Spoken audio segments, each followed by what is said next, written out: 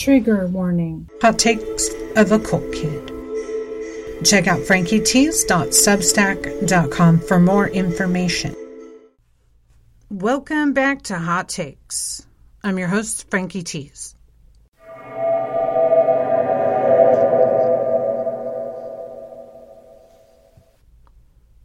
A fetish is sexual excitement in response to an object or body part that's not typically sexual, such as shoes, feet, hair. People can fetish anything. Feet, body size, hair are examples of some common fetishes.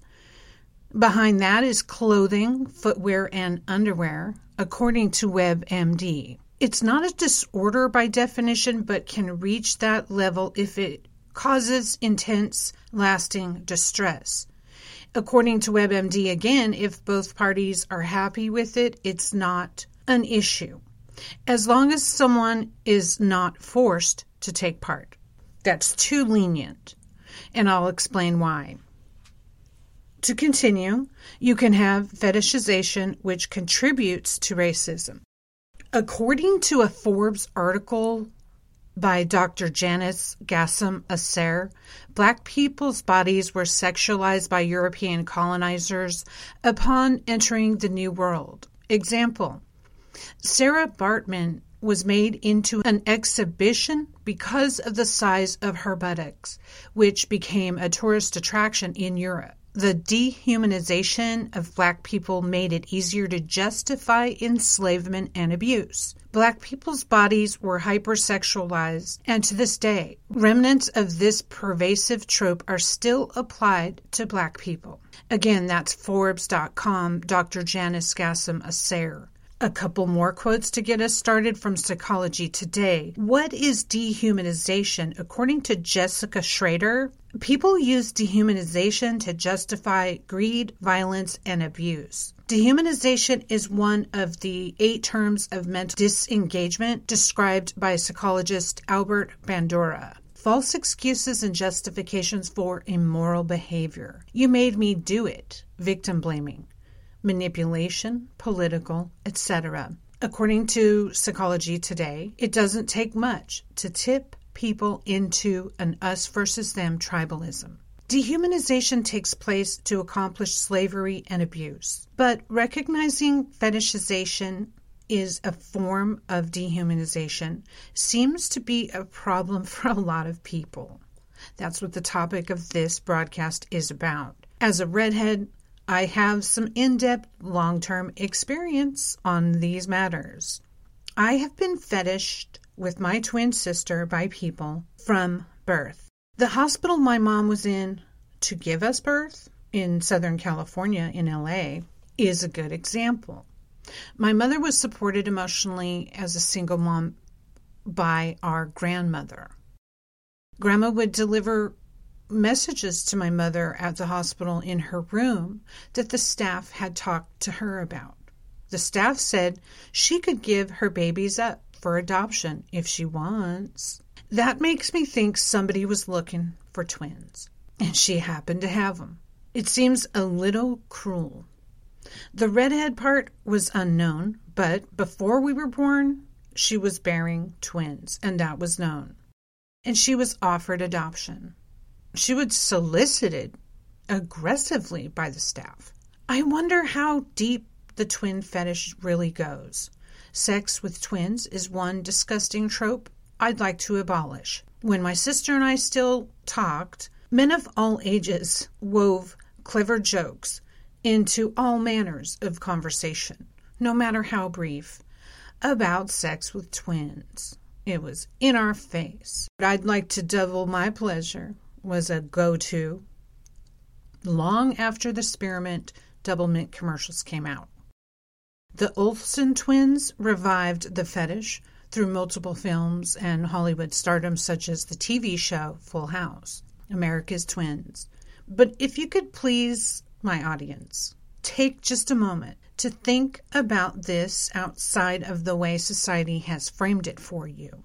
A twin sex joke, a real sex fetish of twins, is asking someone to engage in sexual activity with a sibling. That's incest. Oddly, that happened to my sister and I in ritual abuse in a so-called non-denominational church.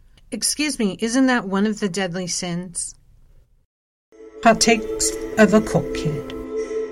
Check out frankietees.substack.com for more information. But people will find a way to use religion to justify these aggressions. Heard it all directly from my abusers.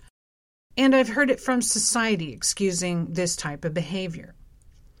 The other type of fetish I'm familiar with extensively is the sexual fetishization of redheads. I believe it's a box on the dating preferences set of choices too. Asian, blonde, black, brunette, redhead, etc. Those are all fetishes. A simple check that dehumanizes the person. They don't matter.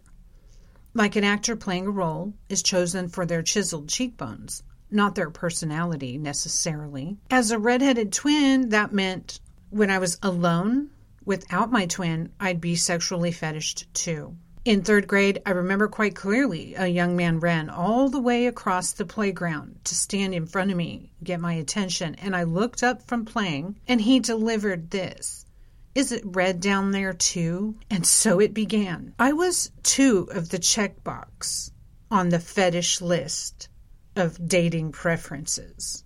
Everywhere I went, they whispered it in your ear because they know it's offensive. Out loud, the dehumanization would be an onslaught from perfect strangers. Who's a better singer? Who fights better? Who's smarter at math? Who spells better? Who runs faster? Who dances better ad nauseum? This is the stuff that's really easy for me to see because society placed me on the fringe from birth. A rarity, a double, a multiple, a freak, a recessive gene, special, and so on. And like most people who are fetished, I just wanted to live my life. It is fetishing a person for their physical genetic features, which they didn't choose. Oh, excuse me. Be quiet, New Age rhetoric in my head saying, we chose our reincarnation vessels, please. That's just victim shaming. Men in bars would nuzzle up to deliver their zingers while I was waiting to be served. Did you know the redhead gene is attached to the Moors in Scotland? No. Are you Irish? No. You have a lot to offer. Is it true what they say, redheads are fiery in bed? And I would say something like, do you even want to know my name? And that's what every one of my sexual encounters wanted to know. Are you fiery? Is it red down there too? So I dyed my hair and I got a stage name to create distance between me and that violent action I'd experienced all my life through my 20s.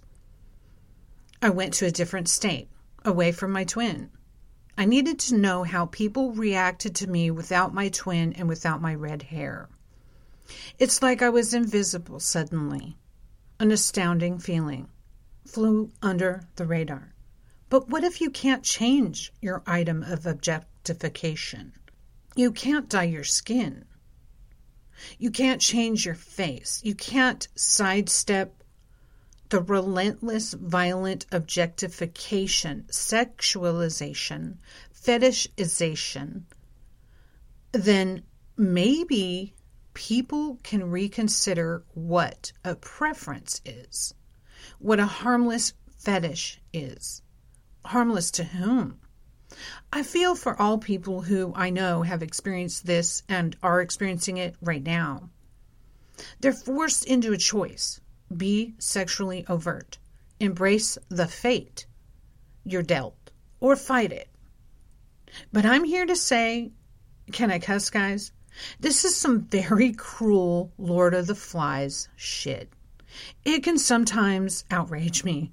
We need this to change. And if a few people listen to my stuff and can evolve themselves and spare the next person being overly fetished, it's worth it. Think about it and keep critical thinking. Thanks for joining me on Hot Takes of a Cult Kid. Check out FrankieFilesPodcast.com for more. Hot Takes of a Cult Kid. Check out FrankieTees.substack.com for more information.